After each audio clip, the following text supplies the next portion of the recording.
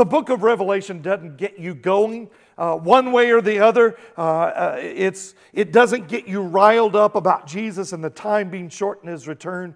I don't know what will. You know what I mean? My hope is that the Word of God, the Bible, will open your heart and change your life in the way that you live. What I mean is that I hope that it spurs you on to Christian living, to follow Jesus in repentance and holiness. Now, I can't motivate you, but the Holy Spirit can. And so I'm going to trust that He's going to do that. For those that have joined us since our Revelation Volume 3, there's 4 rules that I want us to remember. We cover these each time when we do a Revelation series. Number 1, think about this, is the book is filled with imagery. Crazy stuff. And it's very confusing. Don't be scared of the imagery. In fact, lean into that imagery. It will help you go deeper. In fact, at the end of today, we're going to draw out a timeline. As always, I want you to sit forward because you're not going to be able to see if you're beyond like the 6th row. So we'll have it here too. But make sure you lean into the imagery. Number 2, come every week. You'll just flat get lost if you don't come every week. So if you miss a particular week, listen to that thing on the Benttree app or on a podcast. Number 3, leave what you think you know about Revelation at the door. Because let me just be honest. Most of you have some pretty screwed up visions of what Revelation is supposed to be about. And I don't blame you for that. I blame it on televangelists, quite honestly, because there's some jacked up stuff. If you just Google end times or Revelations, you will get some crazy stuff. By the way, don't do that. Number 4, don't let disagreements about interpretation cause division in the body of Christ. This is so important. There's this thing that I refer to a lot, open-handed issues and closed-handed issues. Open-handed are issues that we're going to cover today that are open to negotiation. Good Christians come down on both sides of issues. But then there are closed-handed issues, things that, like Jesus is the Son of God. Amen? It's not open to negotiation. It just is. The Trinity, God the Father, God the Son, God the Holy Spirit. Those are not open to negotiation. But before we begin, this week is going to be different than the format we usually follow just this week. So hang tight. We're not going to use the verse-by-verse method on Revelation this week. You'll see why today. I want to get us some perspective, kind of a 50,000-foot view. I think this will be very handy as we go through the series together. So hang on with me. We'll get started, but would you bow your head with me? Father God, our Father, we open your words of Scripture as we read them. Would you reveal your truth contained in them? Keep our mind from distraction. Help us to feel the urgency in our life. Help us to sense the end coming so that we can begin to live our life not as if this were some nice fairy tale, but that our own immediate future hangs in the balance. Because God, I'll just admit my heart gets lulled into this sense of, forgetting about the lost. God, give us urgency to spread the word of the good news of your Son, Jesus Christ, as a gift from you to pay for our sins by the shedding of His innocent blood on the cross of Calvary. So God, give us urgency as we jump back into this. Give us one mind. Open your words. It is in the excellent name of Jesus Christ. All God's people said, Amen. Amen. 530 plus years before the birth of Jesus in a little town called Bethlehem, an old Jewish prophet began to write down what he had seen in this prophecy, this vision that had been revealed to him. He was on staff, not willingly, advising the Median Persian king Darius, a very powerful king in the history of Persia. They had defeated the Babylonians. And King Darius was this king that had all the people of Israel in captivity, all the royals, and had sent some back. But he did this thing. King Darius would not only go on to free all the Jews and send them back to their home country from what is now Iran, but he would fund the reconstruction of the country, and he would fund the reconstruction of a Jewish temple. Now, this is significant because this is a godless king. And we see this prophet, Daniel, advising the king, and he prophesies all of this stuff in this book. Now, these visions received during this time were accurate to a T. Every detail came through, historically recorded. Everything about what would happen over the next couple hundred years would happen, everything. In fact, critics of the Bible would say this, that Daniel wasn't even a real guy. That these were just recorded 400 years after because his prophecy's just too perfect. Now, here's the thing. When you have someone in the Old Testament that would claim to be a prophet, you know how they were a real prophet of God? All the stuff they said came true. And that's what happened to Daniel, except for one part. And I think you'll see this. Now, why talk about this? Why talk about this with Revelation? Because everything Daniel said about the exodus from Persia and Babylonian areas came true. But the reason we're starting here today is that Daniel's vision spanned not only the return of Israel and the temple reconstruction, but check this out, 2,500 years into the future, maybe more. Why study Bible prophecy? Because Bible prophecy, this Bible prophecy, hasn't happened yet. It is still in the future.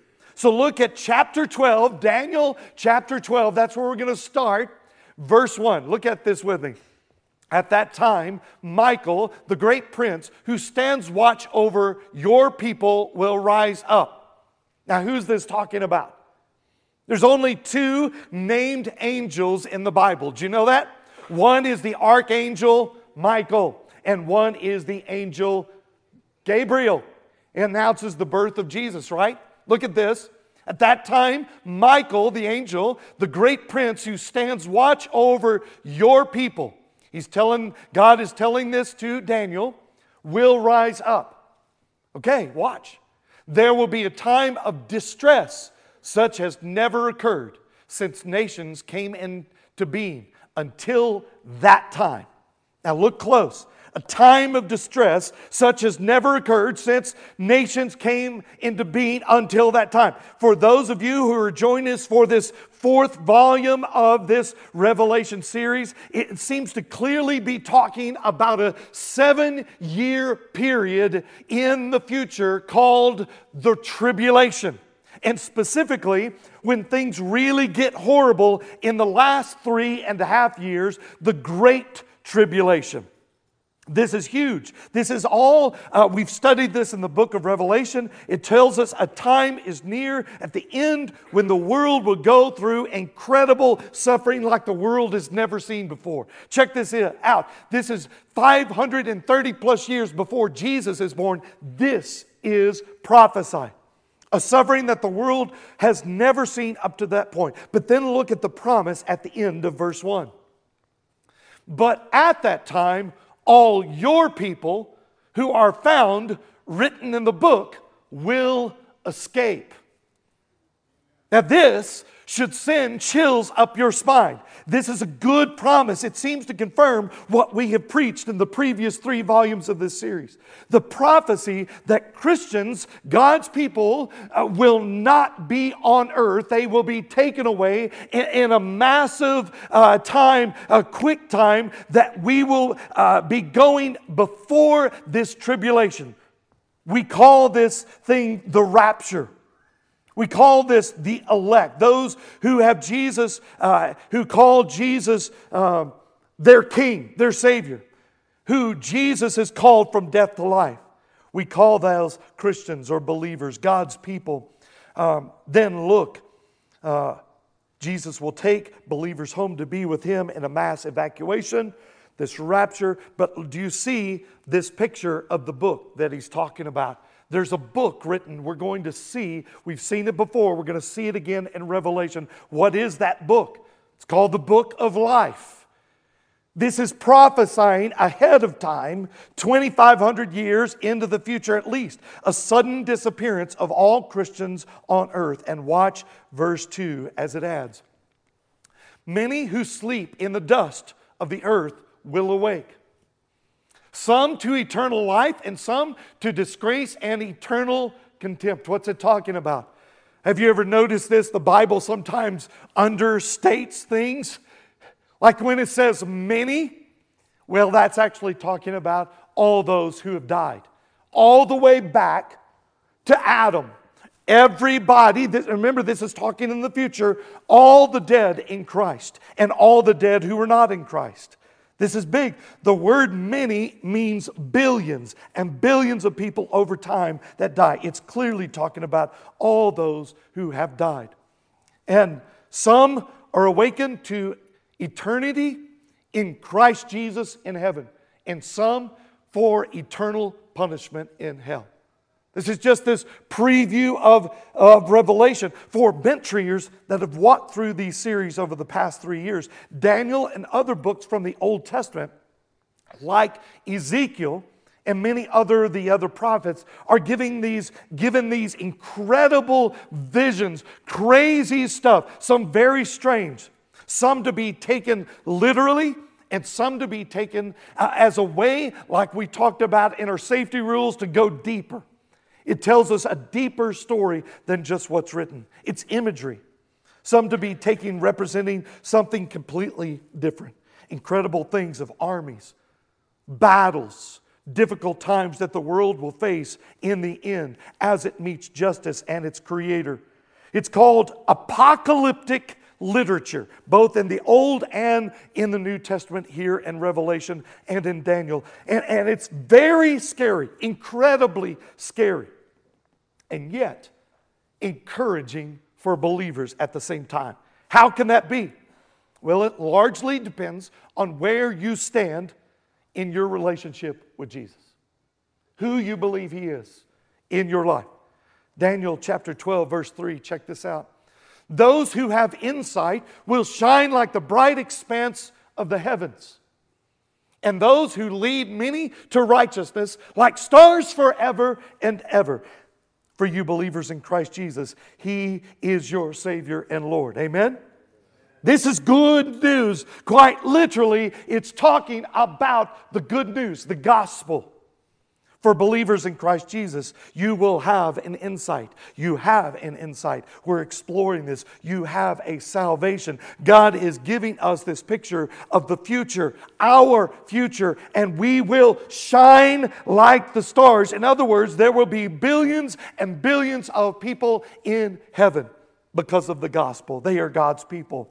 And for those believers that share the gospel story, that witness, they will even have a brighter future. The Old Testament is full of references and signs, all pointing forward to the promised Messiah. I find this interesting. Prophecies that tell of Jesus at His birth. This is in the Old Testament. Tell of His death, tell of His resurrection, tell of the payment for sins for all the people. But for us, we look at those prophecies and we go, yeah, that happened in the past. They look to the future. We look to the past, right? They are in the past.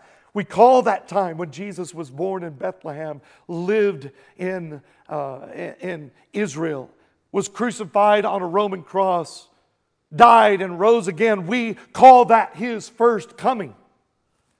And yet there are tons of other prophecies, both in the Old Testament, also in the New Testament, that talk about His second coming. This is huge, what we're talking about here today. The end of time. So why start our Revelation Volume 4 series here? Why start it in the Old Testament? Well, this next verse will tell you. Watch what is revealed to Daniel. But you, Daniel, keep these words secret and seal the book until the time of the end. Underline, time of the end.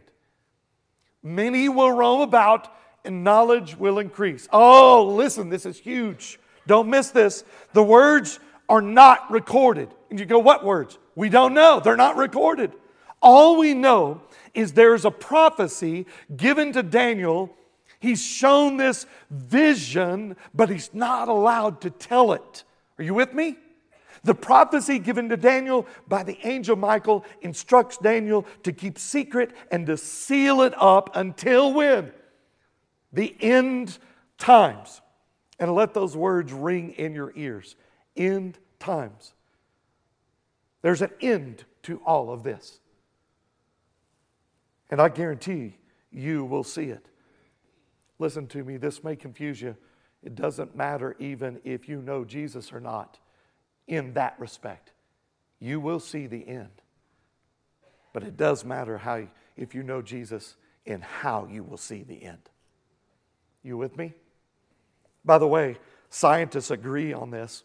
If you study cosmology in the birth of the universe, what scientists call the Big Bang Theory, they also talk about a time when everything goes back to one singularity. God did not want these details about the end times to be revealed until He revealed them to the apostle John on the island of Patmos. Put Daniel and the book of Revelation together, and here's what that means. Write this down. We are living in the end times. Now, before you write me off as some crackpot, some of you said that's long ago. Hear me. That doesn't mean that for sure Jesus will come back tonight, but He could. It doesn't mean that it won't be 1,000 more years, but He could come back before Christmas. Do you see what I'm saying? Let me see if I can explain. The point is that the book of Revelation is at least in part the revelation given to Daniel that he was not allowed to share 2,500 years before. He said back in the other scripture we're looking at, he said, look, people will move, knowledge will increase, people will move around. That's what's happened. The world has grown, they've gone all over the world. Knowledge has increased. I wouldn't say wisdom, but knowledge has increased. He wasn't allowed to share that then, 2,500 years ago, but it has been shared now that we are in the end times. The last book in the Bible, called Revelation, is actually the shortened title. The full title is this: The Revelation of Jesus Christ. The revealing of Jesus Christ. The second coming, in other words. The idea that Jesus Himself doesn't need a prophet anymore to speak to us as an intermediary. He gives this to John. John gives it to us, the Word of God. He can tell us His plans now more plainly. Why? Because we are in the end times. Do you see that?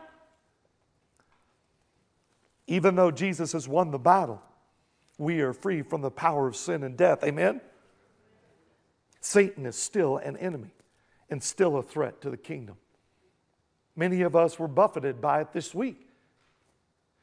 But this book tells us how it will come, the end times. And yet this book can be very confusing, no doubt.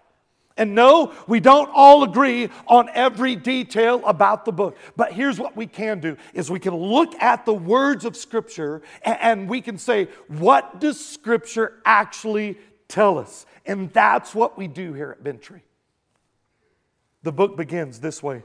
Revelation chapter 1, verse 1 through 3. The revelation of Jesus Christ, that God gave Him to show His servants what must soon take place.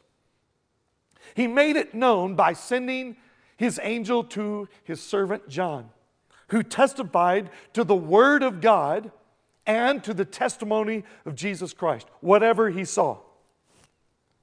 Blessed is the one who reads aloud the words of the prophecy, and blessed are those who hear the words of this prophecy and keep what is written in it, because the time is, say it with me, the time is near. These are the words of Jesus. Now, why study prophecy in the Old Testament at all?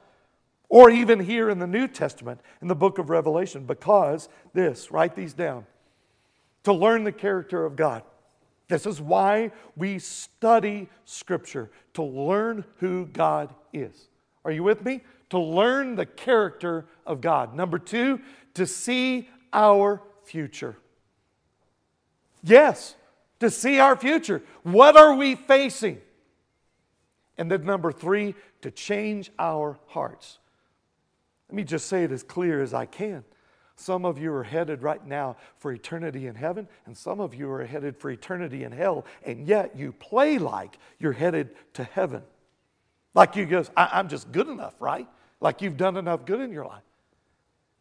This is hoping to change that and make you a real Christian. Let me just state the obvious. A future that you will experience.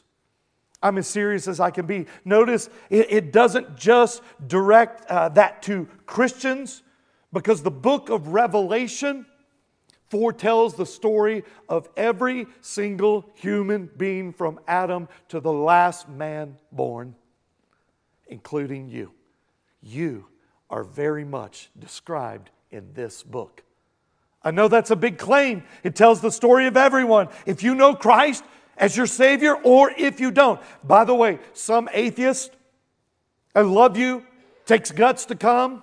Some agnostics will argue, well, I just simply don't believe that stuff.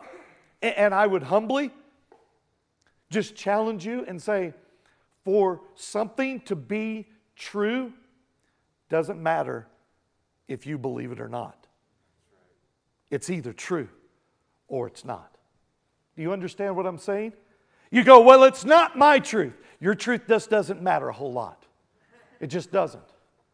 2,500 plus years ago, Daniel wasn't allowed to tell us what the future would look like. It was too far in the future, but I would suggest to you today that Jesus reveals these secrets in His second coming, and He does it now. Why? Because the time is short. The time is near. Jesus is coming soon. For 3 years, as we have worked our way through this book, verse by verse, we've done this because of the promise. We've read it out loud. You've been blessed because of that. Me too. This last volume of the series seeks to wrap up the book with the return of Jesus Christ and what that future looks like. I opened our time today with this because our earthly lives lull us into this kind of sense that, oh, it's out there in the future. Oh, it's out there. It doesn't affect me that much. I'll get around to it. But I've got to tell you that thought could not be further from the truth. Because although this is God's story, Jesus' story, the story of the end, listen to me very carefully. This book is your story. This is your story. Unlike any other book in the Bible. So what will you do? What will you do? And it is coming soon. Skip with me to the very last page of your Bible, Revelation 22. It might be stuck together. Many of you have never been there before. Just kind of pull that out, blow the dust out of there. Look at verse 20. This is one of the most encouraging verses. And let's see if we can read it before I cry on this. Look at this. He who testifies about these things, that's John, says, quote, yes, I am coming soon. Who is John testifying about? Jesus. Look in your Bible. If you've got a red letter edition, your words are in red. If Jesus spoke them, these words are red. Why? Because Jesus said it. Jesus says, yes, I'm coming soon. These were written 2,000 years ago.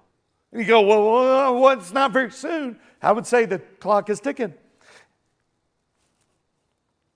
We ended last year's series with the word urgency. You remember that? That was the last thing we did. What is your urgency about the end? How do you live your life? Are you ready? I'm hoping that this series will up your urgency, right? The level of urgency in your life, the way you live life. Maybe think of it like this. Treat the years as months. Treat the months as weeks.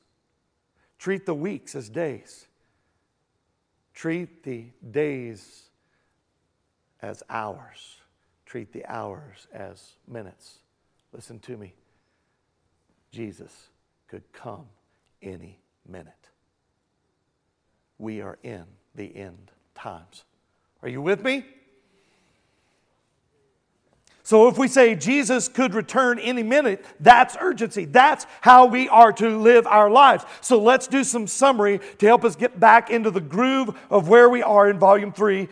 We ended with chapter 16, and we covered the picture of the 7 angels that pour the 7 bowls out one at a time on the earth. Each bowl is a horrible picture of destruction. Let's back up, though, to the 50,000-foot view. Turn your notes to that second page. You can see it's a timeline there, just blank. It says Revelation timeline. Danger, Will Robinson. This is an area you can get off into bad theory quickly. These are open-handed issues. Most, I'll show you what are closed-handed issues. But what we're going to do is we're going to draw a graph up here. You're going to write it in your notes and then use this as kind of a superstructure to understand where we are in the end times where we're going to be studying. So let's stick with the Bible, okay? Draw a timeline. Starting on the left side of your paper, a cross, just like this. Big cross. Some of you might struggle to draw that right there. Got that picture? There's one. And then do a line like this. This is the picture that I want you to see. If we begin with the cross and the resurrection of Jesus from the grave and His ascension back into heaven and His promise that He would return soon, what age would we be in? It's called the church age. Just write it here. Church age. Got that? Here we go. Whoops. Church age. The church age that begins with Pentecost with the gift of the Holy Spirit, the church is born, right? You can find this in Acts chapter 2. This is the age we live in right now. Still the age. We have been redeemed, but we've not seen the full benefit of our redemption. We say this all the time. We live in the already and the not yet. We're saved, we've been redeemed, but we've not seen the full revelation of what that means. Then draw this picture here of big fishhook. You got this picture? Just a picture like this. Put a little barb on the end. Why a fishhook? At the end of this age, what closes this age out, I think the Bible is clear on. This is an open-handed issue, meaning good Bible-believing theologians, Christians disagree on this. But I believe Christ calls all Christians home to heaven in what many call the rapture. Right here, right rapture, but up like this. Got that picture? Now, why the fishhook? Look, what's happening is Jesus is making the call, trumpet sounds. He's calling and He's hooking all the Christians all at once, pulling them back up. It's just a visual for you to remember it by. This is happening. Jesus is not returning to earth here. He's calling the Christians up. We are coming. The call goes down and goes back up, takes us up. You got the picture? Now, that ends the church age and kicks off what we call a 7-year period that we opened our time with. Look at this, 7 years. We'll put 7 years. Now, we don't know how long this is. At least 2,500 years, right? But this is 7 years, and this is called the tribulation. And you can write it under here, tribulation. That's what the whole 7 years is called. Now, the second half of the tribulation right here begins, and it's called the Great Tribulation. Just put a big GT, right? The Great Tribulation. Now, I won't rehash this totally here, but let me say that the reason I preach a pre-tribulation rapture, it is really threefold. One is I believe the sudden disappearance of Christians from the earth would cause this earth to go bad quickly. Think of a piece of meat, big old roast, that you take out of the refrigerator and you lay on the kitchen counter for 3 days. It goes bad quickly, doesn't it? If you took all of the Christians out of the world, all in the twinkling of an eye, what would happen? Morally, it would fall apart. Economically, it would fall apart. It would be a bad time. Second reason is that this verse in Daniel and several others in the New Testament we've studied in Revelation, but this book, Daniel, chapter 12, you see that where he says, hey, your people will be gone before that. God's judgment. Now, this is important to understand. The third reason is I've listened to and I've studied every other argument that I can find. I've been researching this and reading about it for years. And yes, I read whacked out stuff as well, just to see, is there something out there that I'm missing? I've listened to this, studied all the arguments about a mid-tribulation. The only one that I think might also work is a little fish hook you can put right here. And possibly the rapture could happen mid-tribulation. Why? Because the mid-tribulation is technically when the judgment of God begins. Are you with me? It's really bad on this first part, but the judgment of God begins at the midpoint. I believe it's here because I believe that's the thing that actually kicks off the tribulation. Now, using that reasoning, the rapture could, though, be in the middle. What ends the 7 years of tribulation? Armageddon. You don't have to know much about this right now, but look at it right here. Armageddon. Armageddon. So you got 2 D's? Yes. Armageddon, right there. This time is a massive battle. Now, what ends that, though? This is good news. Second coming of Christ. You can draw a big arrow like this, because this is huge. Second coming of Christ. Get that? Second coming of Christ. By the way, this is where all Christians agree about the end times. That Jesus will return physically to earth. Are you with me? Not everyone agrees on the rapture. Not everyone agrees on what the tribulation means. But everyone agrees that Christians agree, second coming of Christ. And it ends this battle. By the way, let me just get you some excitement here. This is where you come back. If you die sometime during this church age, like your family that's up in heaven, they will return here. Or if you're raptured, you will come over like this. This is when you will return with a new body. This is huge. Here's what we don't agree with. What happens next? Here's what we teach. This is an open-handed issue, but this is one I've researched. Good theologians say this all the time. It's called the millennium reign. Now, I want you to see this. It's going to look like it's a short time, but it's actually 1,000 years. Years.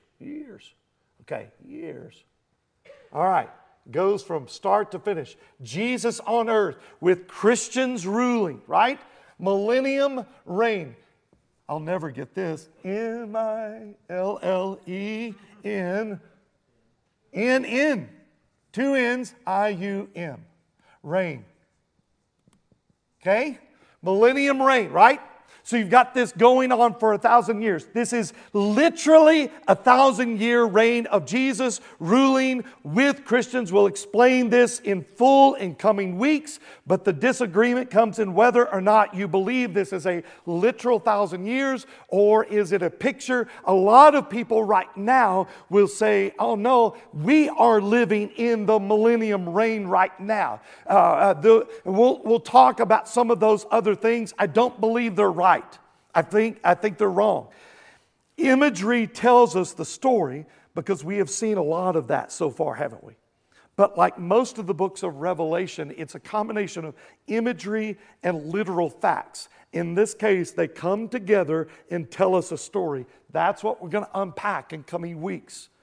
But the millennium reign of Christ is a 1,000-year reign where Christ will rule as king on earth with you who are believers.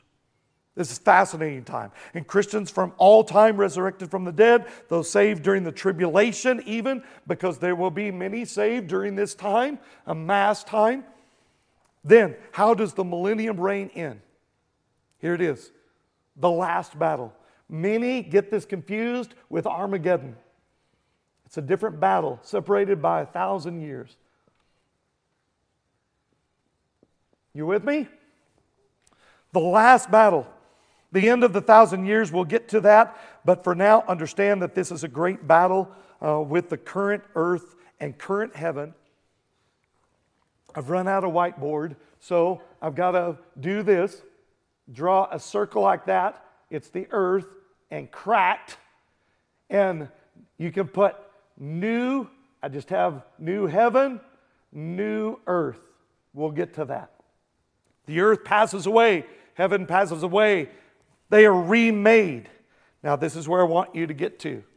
Don't get hung up on this. This is where eternity.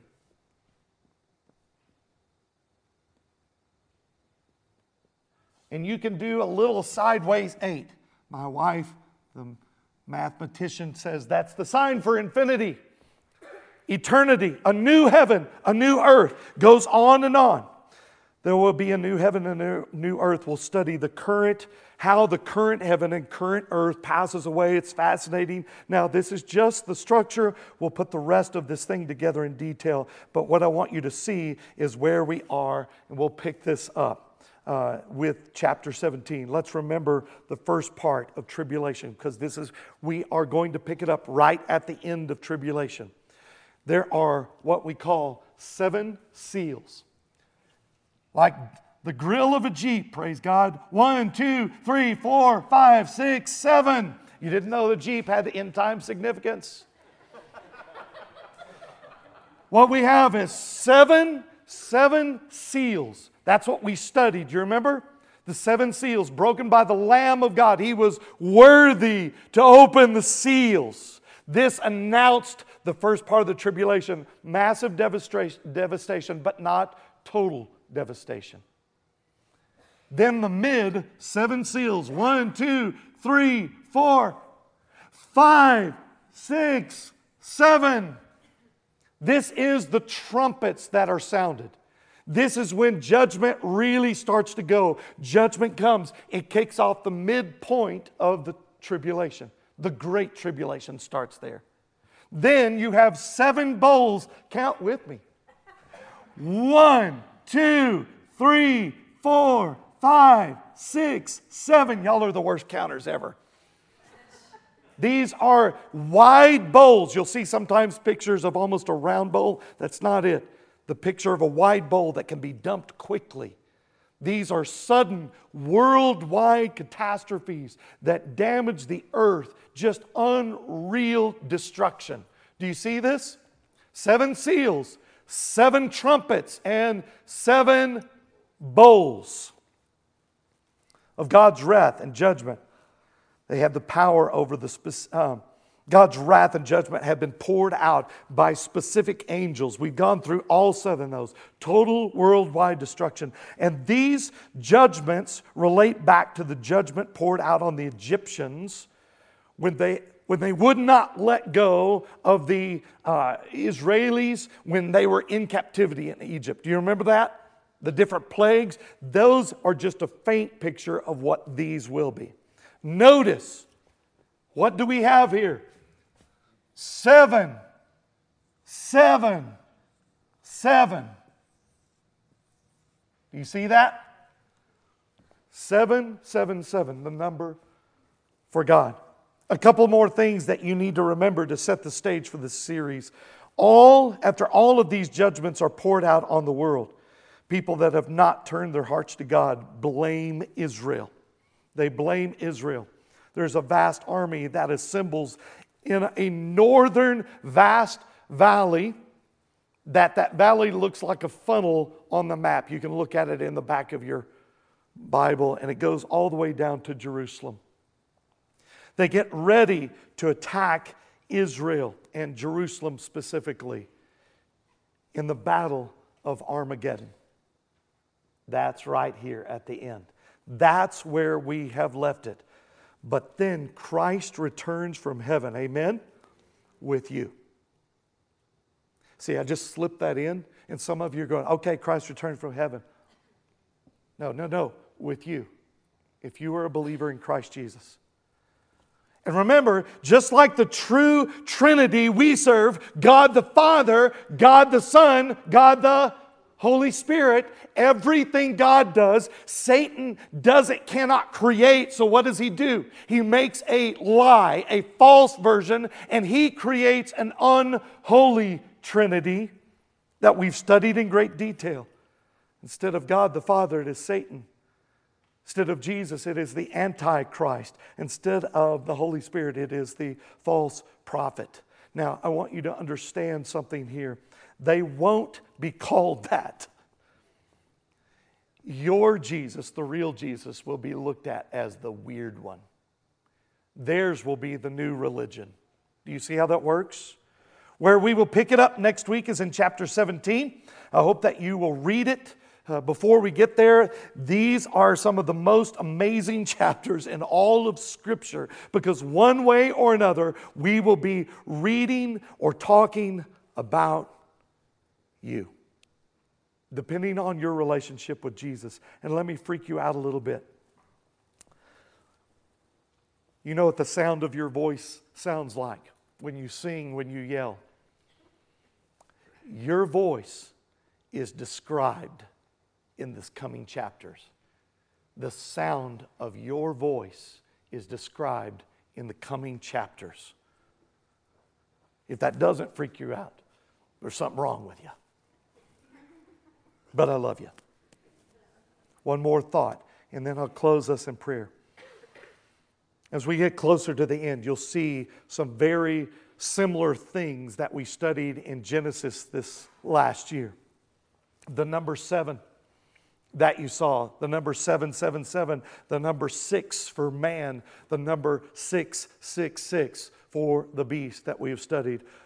Along with the whole list and host of other parallels you are going to be blown away with as you look at Genesis and Revelation working as bookends. And you go, yeah, that's what the Bible is. No. Bookends for time.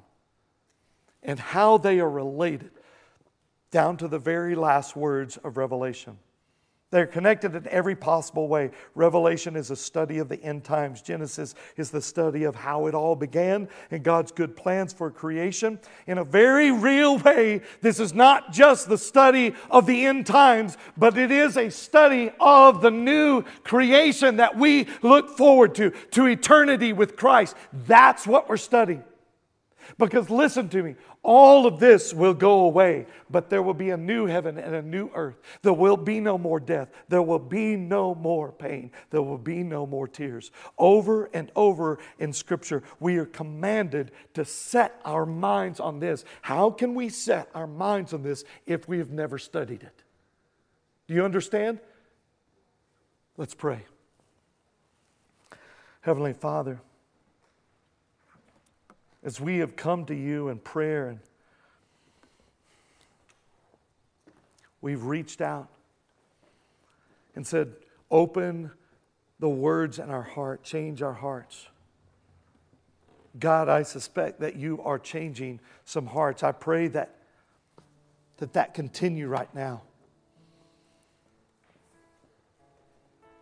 That you just lay open our hearts to you.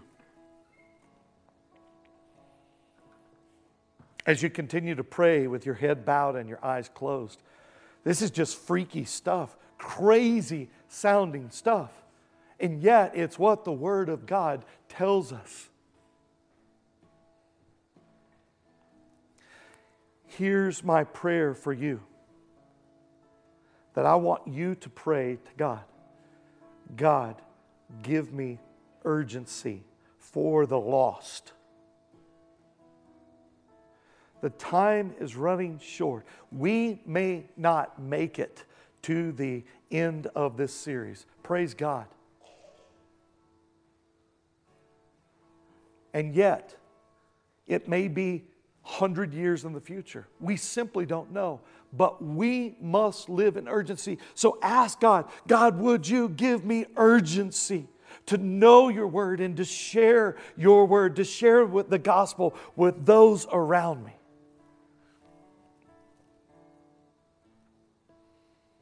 If you're not a Christian, this is how you become one. Give up.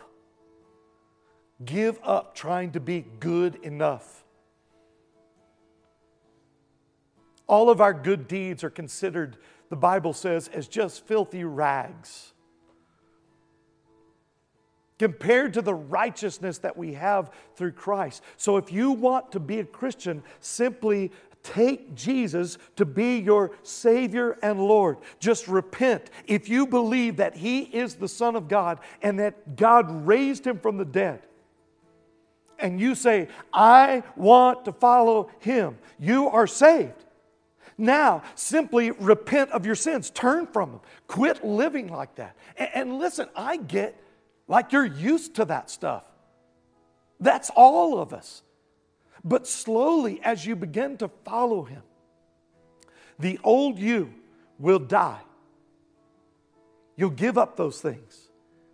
And you start following Christ. And slowly but surely, He will give you a new brain, a new way to feel. So pray that, God, I turn from all my sins. I turn my heart completely to you. You can have my future. I want you to be the boss of my life. If you prayed that, in fact, let's just say this. If you are a believer in Christ Jesus and you're going to heaven, just say amen real loud.